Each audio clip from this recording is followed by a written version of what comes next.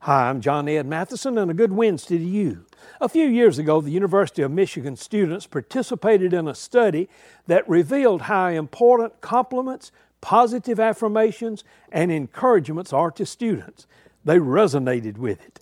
Lead researcher Brad Bushman said, "The desire to feel worthy and valuable triumphs over almost any other pleasant activity you might imagine."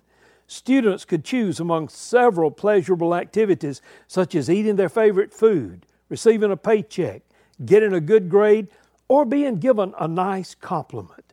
Their overwhelming choice was the compliment. Research is now just showing what the Bible has always taught us. It showed that receiving compliments experience better learning habits, improved relationship growth, and a much more positive self-esteem. Hey, are you willing today to be an encourager?